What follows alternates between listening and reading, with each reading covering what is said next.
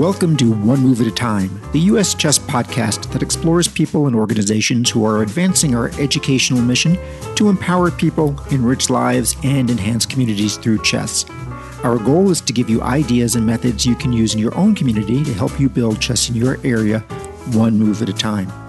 Make sure to listen to our family of U.S. Chess podcasts, which include Cover Stories with Chess Life on the first Tuesday of each month, in which Chess Life editor John Hartman goes more in-depth with each month's cover story, Ladies' Night, which drops on the third Tuesday of each month, and that is hosted by our Women's Program Director Jennifer Shahade, and on the fourth Tuesday of each month, Chess Underground, hosted by our Assistant Director of National Events, Pete Karayanis, in which he examines the game's eccentricities, peculiarities, and theoretical novelties. All can be found at the podcast link on Chess Life Online at uschess.org or by subscribing via Apple Podcasts, Google Podcasts, or Spotify. Now, let's welcome our guest to this month's podcast.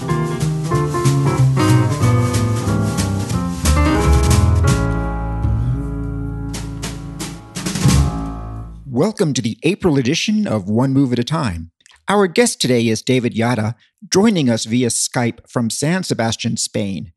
He has long been connected to the chess world, and in 1999 he became a professional chess journalist, publishing contributions in all the world's major chess magazines, as well as in El Mundo, Spain's second largest newspaper. His photos have often appeared in Chess Life, and he has taken chess photos around the world in such exotic locations as Shanghai, Las Vegas, New York, Moscow, Istanbul, and Zurich. He has a book of his photos called The Thinkers that you can purchase from US Chess Sales at uscfsales.com. In addition to journalism, David has been involved in the organizational side of chess, frequently taking on the role of chief press officer. With a background in journalism, public relations, online marketing, and social media, coupled with his extensive chess experience, he was a natural to become FIDE's chief marketing and communications officer. Welcome to the show, David. Thank you. So I always like to start this with just tell us about how you got started in chess. Well, actually, it was by pure chance, I would say. Because I come from a very small place, almost a village or a small town, where there is no chess club, no chess teacher. So it was just by pure coincidence. I think it was during the Kasparov-Karpov match that I saw a chess picture in the newspaper about the match. And I was very curious because for me it was kind of shocking to see two grown-ups looking at these small, intriguing chess pieces on the board, and I was wondering, what is this game? It sounds like something really very interesting. And then a few days later in class, one of my school teachers just taught us how to move the pieces, but nothing else. I mean, there was not a proper chess teacher or anything, but still I got very enthusiastic and I taught my parents how to play and the rest of my family. And very soon I was teaching other children how to play, but always with many limitations, because I was from this small place with no chess culture, and things went very little by little, very slow. And you've continued this teaching into the next generation. I believe you have two daughters that you're teaching chess? Yes, they're learning chess for a while, little by little, because I don't have much time, and also I don't want to get them too much into chess. There are many other things, and there is already enough chess in the house. But of course, I like them to play chess and get to know chess well enough to enjoy the game. Mm-hmm. I don't want them to be chess players, but I want them to be able to enjoy it. Well, so I'm curious when you say that you don't want them to become chess players. I assume when you say that you mean tournament players, and what's your reasoning? Well, I think you have to have some variety in your life, and we already have enough chess at home. Chess books everywhere. We're talking chess. We go to chess tournaments. On my holidays, I go to some chess tournaments, and I bring them with me sometimes. So it is maybe a bit too much, and I will not really like that they get to compete. The little one wants to play a tournament. Isel is her name. She's now 6.5 years old, and she told me that she wants to compete, that she wants to go to the chess club and try. But in general, I don't see them competing, and it will be a bit too much. Mm-hmm. Interesting. I have a slightly similar situation in that I did not raise my kids to become tournament chess players, but my daughter, who's in college now, ended up getting a part-time job teaching chess for a local chess teaching company. So if they're around it enough, it maybe it's a little bit in the blood. Could be. I don't know. I think they got some interesting chess tournaments when they realized that if they win the local championship, then they will go to the nationals and then to international tournaments, and they could travel around because they also like traveling, like me. And of course, international tournaments brings us to your current job with FIDE.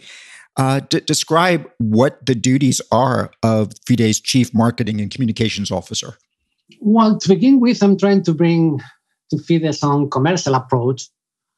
And we try that our tournaments or events and our activities can be of interest to the media and to the sponsors.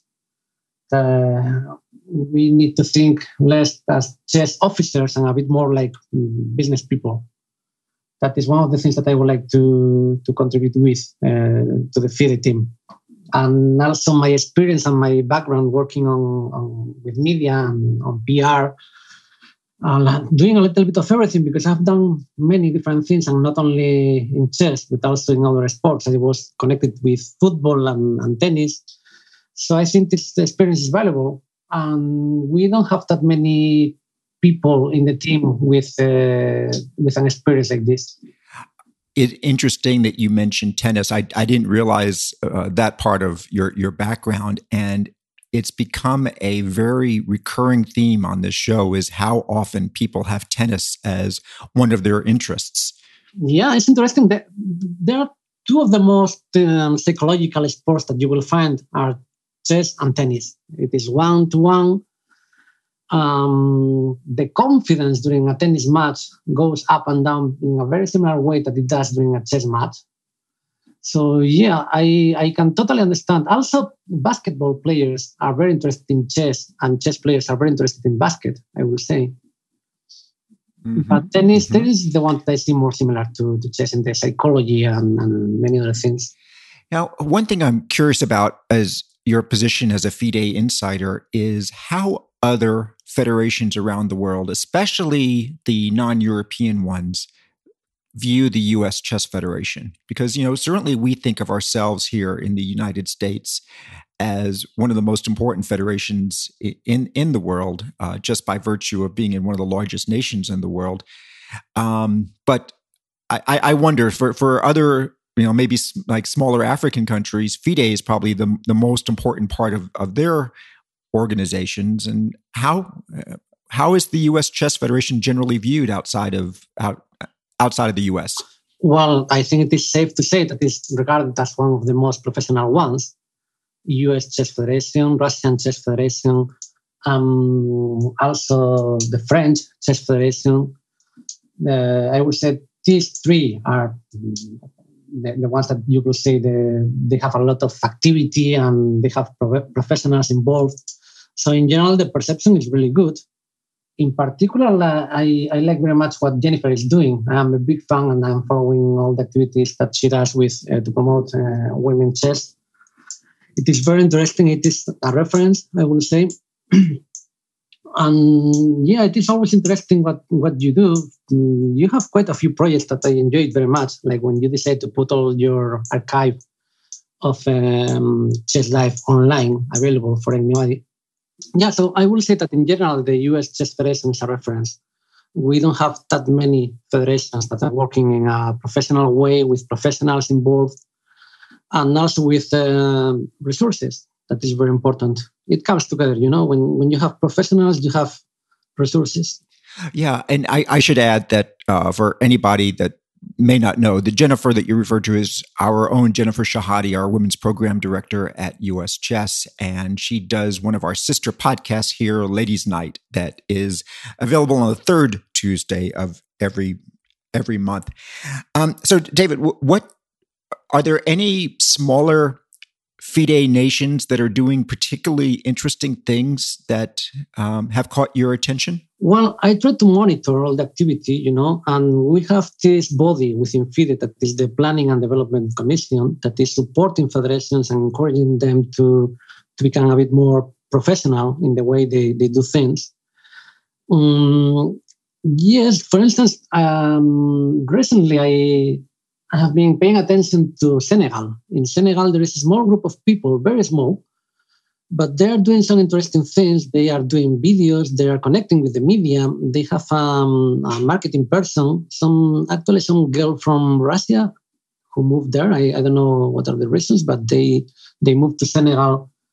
I think it was a couple of years ago, and they are doing together a lot of things. It is good to exchange ideas. This is something that I try to do with the FIDE newsletter. I try to cover these original initiatives from different federations from all over the world as a way to exchange ideas and encourage people to try new things. I think most people, when they think FIDE, they just think world championships and all the various guises, and everything from various junior and Pan-American type events all the way through to the world championship itself. What are some of the initiatives and programs that people that FIDE does that people may not think of when they first hear FIDE? Well, I think so far FIDE has been too focused on top competitions, on the World Championships, the Junior World Championships as well. But we didn't do enough social activities until very recently. Now things are changing. Last summer, we launched the online Olympiad that was followed by the Chess Olympiad for people with disabilities. It was a very important step. And I think people realized that we should go in that direction much more. And we are developing some similar projects now. We had a seminar last weekend on how chess can help people with autism. And we are working now in a Chess in Prisons project. So all in all, we are taking this direction. Chess has a lot of social value. It can be life-changing for many people. And this is something that we need to exploit. And also, it is something that interests the sponsors and the authorities. And you mentioned one of the online events that FIDE held. What has FIDE's general response been to the pandemic this year, and online play in general, and also fair play initiatives? Well, fair play is a very delicate topic. It is something really difficult. It was the biggest challenge so far this year. I mean, in anything else, we adapt very quickly to organize online competitions, to run different tournaments with large number of participants from different time zones. We have done many things. We have done well, but the problem is cheating, and this is something very disappointing, I have to say. That is so common, and you hold some tournament online and you cannot announce the winner because first you need to do all these check-ins. You need to announce and confirm the winner and the next day to be safe. It is the biggest challenge by far. At US Chess, we have issued official endorsements of the fair play methodologies for chess.com, Lichess, and Internet Chess Club. Has FIDE done anything similar? Well, not exactly. When we have some official competition on any platform, we, let's say, make our own decision and we follow our own procedure because we have a dedicated panel. We have the Fair Play Commission. And let's say we have a bigger responsibility at FIDE. So we try to be even more cautious than any online platform. We rely on them. We think they are doing a very good job in something as difficult as this, but we need to have our own procedure and be even more careful than they are. People want to know more about what we take into consideration when we examine these cases like the one we had during the World University. The problem is that on this topic, we cannot really disclose all the procedure and all we have and all we are looking for and all that we find suspicious. Sometimes when you give away too much information, you make things easier for whoever wants to check. to cheat and more difficult to yourself. Well, before we leave our discussion about the FIDE aspect of your life, as the world starts to open up again and we're looking forward to over-the-board chess, tell our listeners about what's coming up with the conclusion of the candidates match and what is planned for the World Championship. Well, the candidates, something funny about the candidates is this, all of the sudden, this is the longest sporting event in history, because it was interrupted more than 1 year ago, and it's going to take almost 13 months to complete. I was checking with some journalists if they know any other case of some event that got interrupted by the war and then continued where it was. I don't think there is any precedent to this. And I was even considering to apply for the record Guinness, Yeah, that's an interesting idea. I wonder if they would accept that as an official world record, though. I think so. I think we will have chances. Anyway, it was a very exciting event, the first half, and I am confident that the second half is going to be even more exciting. The media interest is not comparable to the previous edition of the candidates. It is something already in 2020, since this was the only sporting event that it was still going on, we got a lot of attention. After chess became so trendy worldwide, now we can expect that the media will be covering this tournament as we would like. And what are the dates and where is it being held? Well, the candidates is being held in Yekaterinburg, that I believe is the fourth largest city in Russia. And the tournament will be resumed from the 8th round and will take place from April 19 to April 28. And then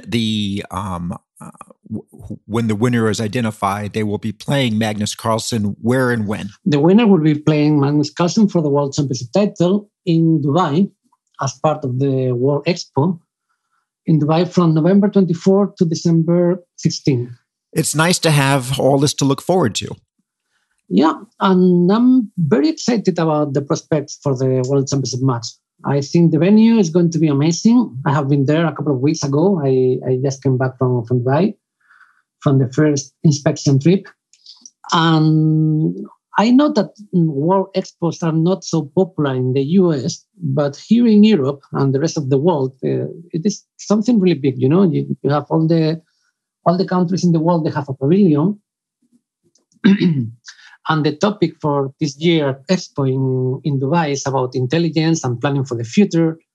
So chess fits really very well in this event. Mm-hmm. And given that the candidates match is only a couple of weeks away and there are problems with COVID surges in various pockets of the world, is there any concern that it may have to be further delayed? I don't think so, because we already have 1 year experience with smaller events. You cannot organize something really massive like the Chess Olympiad right now, pretty much anywhere in the world. It wouldn't be possible. But something like the candidates with only 8 players and working with the minimum staff on the venue, Norway Chess, YCANC, and even some other sports like the Australian Open, they already show you that you can organize a small event and do it on the safe side. So I'm not really concerned about having any last minute problem, the event having to be postponed again or anything. I think we are pretty safe. I also have a lot of faith in the vaccination. I think it is progressing quite fast, I will say. Most of the players have been vaccinated, I have to say. Of course, we cannot say who got the vaccine or not, but we talk to them and this is also important that they can not only be there, but they can be there feeling confident and safe. Will you be attending the candidates in person yourself? I don't think so, because I was planning to, but as I said, I think it is better to keep it to the minimum and not have many staff in the venue. So we're going to take a right turn here and start talking about chess photography, which is really how you've become chess world famous for your photography. So many consider you the premier chess photographer, although there are a number of other excellent chess photographers as well. How did you start in photography just generally? Well, I used to be a journalist, and my only ambition with photography initially was that I would like to be able to illustrate my own writings. If I did an interview, it would be nice if I could also take the photos. Because back in the day, I would go to interview someone and I would have to bring a photographer with me. It was the way things worked 20 years ago. Now, if you want to be a journalist, you have to be a one-man band. You have to take the photos, film, and everything by yourself, and even post it by yourself. So I always thought that I would like to learn photography. I didn't do it when I was still a journalist, but then when I was already away from all this world and I was working as a business person, I decided to invest some little money in getting a nice camera and taking a couple of courses and learning how to take photos. I imagine that there's some camera geeks out there that are curious. Can you describe the technical aspects of the camera and other equipment that you use when you're at an event? Yeah, well, I use a Nikon full frame. I think the full frame cameras make a big difference. The frame is what used to be the film, and the bigger the film or the bigger the frame, the more detail you can get in the pictures, and also they work better with low lighting. One of the problems that we have in chess tournaments is that you cannot use flash, and normally you're working indoors and you don't have too much light. So it is important to have a full frame camera and also to have good lenses with big glasses, big aperture. Now, a lot of people don't have that kind of equipment and don't want to invest in it. But here at US Chess, we receive a ton of photos from people, and most of them are really not usable. Most of them, although we can sometimes get very good cell phone photos, some of the problems you mentioned about lighting and focus are constant. Can you give some advice to people who, let's say they only have a good cell phone camera and they're wanting to take some photos at a chess event? What are some tips you might be able to offer them to take good photos? Well, the first advice I will give them is to get close. Get close to the players, get close to the board. When you think you are already there, some famous photographer, I don't remember who, but he used to say that when you think you are there, take even one more step and then take the photo. So get close, get down. Normally people take the photos from above. You put the cell phone at the same level as your camera and you point down at the players. That doesn't look good. If you want to get the chessboard, maybe if you're interested in the position, but if you want to get a nice photo, a nice good looking photo, you have to go down and be at the same level as the face of the players, or even from underneath. That is the best angle, because normally the chess players are looking down at the chessboard. If you want to see the face, the eyes, the expressions, you need to go down and shoot from below. And as you've covered chess events around the world, what are some of your favorite memories from these events? Well, by far, my favorite event is the Chess Olympiad. It is not very often that you have the opportunity to be under the same roof with people from every country in the world, and to be there as a photographer, it is really a privilege. Sometimes I tell some fellow photographers that I have taken photos of people from every country in the world, and they don't believe me. They think that it's something amazing. And yeah, if you think about this, it actually is. To have the opportunity to meet people from every country in the world and to have something in common with them. And who have been some of your favorite photographic subjects? Oh, there are many. There are many people who are very expressive or intriguing. Grischuk is one of them. Grischuk, he looks very interesting in photos. There are quite a few. It will be difficult to pick one. But from the top guys, I also like very much Nakamura. He's very expressive.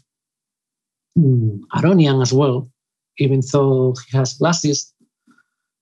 You can still see his eyes, and he's an interesting guy, and he always dressed very colorful. So yeah, running is a very interesting subject, but there are many. There are many, and it will be difficult to pick just one. Well, is there anybody who, whenever they see you coming with their camera, they turn and run because they just don't want their picture taken? Yeah. And I know you're very politic and you're probably in a job where you can't answer this question, but we want names. Yeah. I could give you at least 3-4 names very quickly. People who they have nothing against me, maybe, I hope so, but they just don't like to be on photos. So they prefer to look down, to look somewhere else, or they even take a little walk when they see you around. In the US, we normally have a policy that photos can only be taken for like the first 10 minutes of a round. Does that generally hold true for international events? Or when you're the chief press officer, are you allowed to take photos throughout the round? This is something that I have been fighting to change it. And now that I am inside of FIDE, I managed to change it finally. I think this made sense in the past when you needed to use flash or when the cameras will make a noise when shooting a photo. But now cameras, they don't really need flash anymore to take a decent photo because they are technically very good. They also don't make any noise. They are completely silent. They have a silent shooter. So a photographer can be standing next to the table where they are playing the World Championship match, and he will not make any sound. So there is no reason to kick the official photographer from the venue. You must have one person at the venue taking photos during the entire game. Just imagine during Wimbledon, in the final point in Wimbledon, you tell the photographers that they cannot take photos because the players, they need to concentrate. And they have to return a ball that is coming to them really very fast. They really need to be very focused, even more than in chess. Imagine telling the photographers that they cannot take a photo of Federer as he's serving to win Wimbledon. Does that policy of wanting to take photos or allowing people to take photos throughout the round, would you say that would work at a junior event as well when you're working with kids, since kids are so much more easily distracted? What they say is that you must have one photographer, at least one photographer who is a professional, and you must allow this person to stay in the venue during the entire round. Also, professionals normally use a long telephoto lens, so you don't need to be that close to the players. You can take some distance. This is something that I do all the time. I use a very long telephoto lens, the kind of lens that you will take on a safari. But I do it because I know that using this lens, I will not distract the players. Also, they will not be thinking of me. They will not even realize that I'm there, so they will be acting very natural. I will see their natural expressions, and I will get much better photos this way. But with children, I don't think it is really a problem that they get distracted. Children are usually, they split their attention all the time. I'm curious about Queen's Gambit and any residual effects on FIDE. Here in the U.S., of course, it was a major issue. We're almost half a year removed from when it first aired, but in my role as a communications officer at U.S. Chess, I received more press inquiries regarding the Queen's Gambit in the last 5 months than I did in my previous 15 years at this organization rolled together. Did you have a similar experience with the international press? Well, I remember the Queen's Gambit was aired on Friday, and Monday morning I knew that something was coming when I saw that I had like 15, 20 emails Monday morning from the media. Normally, every week I chase journalists. It is part of my day-by-day work. I contact 5-7 journalists to pitch some ideas at them, to propose some articles on chess.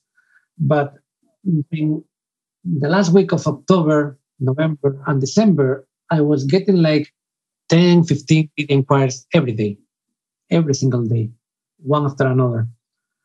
I didn't get any day off until mid-January, more or less.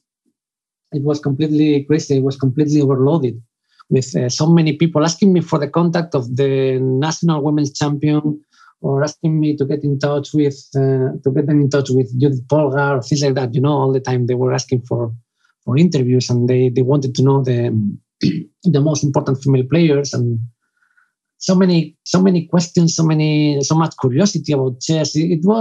I actually enjoyed it. It was a lot of work. It will take some time before I recover. Holiday. But sometimes you have the feeling that this is your opportunity and you have to make the most of it while it lasts. And I think we did our best. And it was a very nice and tiring period. Was there one country in particular that there was really an explosion of interest in chess that we didn't see before?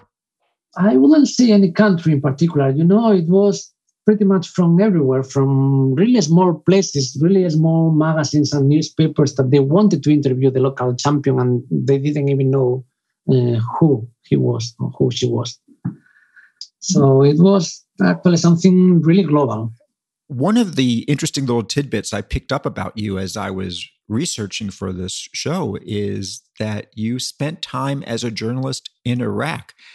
When was that? And I imagine there may be some interesting stories coming from this. Well, yeah, quite a few. Actually, I was planning to go to Iraq to make a reportage on the embargo, on the U.S. embargo. And I was planning to go there on September 19th. That is 8 days after the terrorist attack in New York. Obviously, we had to postpone the trip for a few months because no one knew what would happen in Iraq.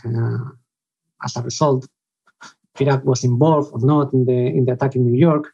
So in the end, we went in January, a few months later, and it was already not so much about the embargo, but about the war that was coming. I was photographing buildings that I know that they will be a target. I was visiting hospitals, and all in all, it was a very interesting story. But I decided to quit journalism afterwards. When you were in Iraq, was this as a freelance journalist, or was it on assignment for a particular outlet? No, it was as a freelance. And I realized things like something I mentioned before. I realized that I will need to take the photos and write the story by myself. You will need to do everything. I realized that the future of journalism was a bit worrisome, I have to say, especially as a freelance. Worrisome on many levels, not just the people shooting at you aspect. So I'm curious, before we close out, is there anything that else that you're interested in discussing that you want our viewers or our listeners to know about? Well, I will say that it is very important for us, for FIDE, I'm now speaking on behalf of FIDE, to get ideas, get feedback, get proposals. I think in the past, FIDE was not, let's say, participative enough. It was a much more close group. And now we try to be much more open and get feedback, and get proposals, and reach out to the chess community. Also, there is all this trend now. There are so many beautiful chess podcasts and streamers and YouTube channels, and so much activity that we would like to be involved and help and promote. Something we have been doing for the last few weeks, for instance, is to promote small streamers. There are many people launching a new channel. And the big guys, they already have their place, they already have their sponsors, but we also want to promote the small ones. So you indicated that you're interested in feedback at FIDE. If people have information they want to share with you, how can they reach you? Well, we have a dedicated email, socialmedia@fide.com, where you can send proposals, stories, experiences, a nice photo, anything that you think it is worth sharing, and something that can help to promote chess and to present chess under a good light. This is the place to go, socialmedia@fide.com. Well, David, this has been a wide-ranging and interesting discussion. Listeners, you can see some samples of David's work on our on the show notes for this episode at uschess.org. And, David, you've been doing some great work at FIDE. You've certainly made them more visible than they were in the past, especially here in the U.S. So thank you for the work you've been doing there. And thank you for joining us on this April edition of One Move at a Time. Thank you. It was a pleasure. Thank you for joining us on this edition of One Move at a Time, which always drops on the second Tuesday of each month. Our theme music was composed by National Master Alex King of Memphis, Tennessee. Our podcasts are produced and edited by Jason Andre at 7 Season Films, Photography, and Media. Please visit www.7seasonfilms.com to find out how to start your own podcast. Our sister podcasts at US Chess are Cover Stories with Chess Life on the first Tuesday of each month, Ladies Night, hosted by Women's Program Director Jennifer Shahadi on the third Tuesday of each month, and on the fourth Tuesday, Chess Underground, hosted by our Assistant National Events Director, Pete Karayanis. I hope that you have learned something of value that you can now use to help build chess in your own community. We'll be back next month with another Chess World personality who is helping us advance our mission statement to empower people, enrich lives, and enhance communities through chess.